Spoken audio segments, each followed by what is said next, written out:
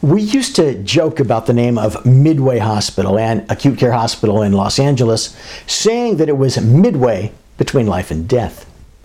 An anesthesiologist commenting on my ongoing theme that inpatient care is becoming outpatient care and that the center of outpatient care isn't the hospital, but the freestanding facility, in his case, the ASC, told me that I was missing an element in the analysis. Specifically, he argued that it is far more efficient and profitable to schedule coverage for a hospital with its large number of operating rooms running for long hours each day than it is to schedule for outlying surgery centers running a few rooms for part of a day.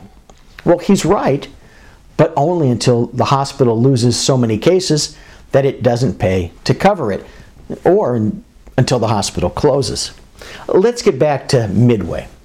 Born in the 1940s, by the 1980s it was a part of Summit Health. In the early 1990s, Summit sold the hospital to a company called Orinda Health Corp., which in turn became part of Tenet Healthcare. By the mid-2000s, Tenet sold the facility to a physician-led venture, Physicians of Midway. Perhaps seeing the irony in the Midway name, Midway became Olympia Medical Center. On December 31, 2013, Alecto Healthcare purchased the hospital.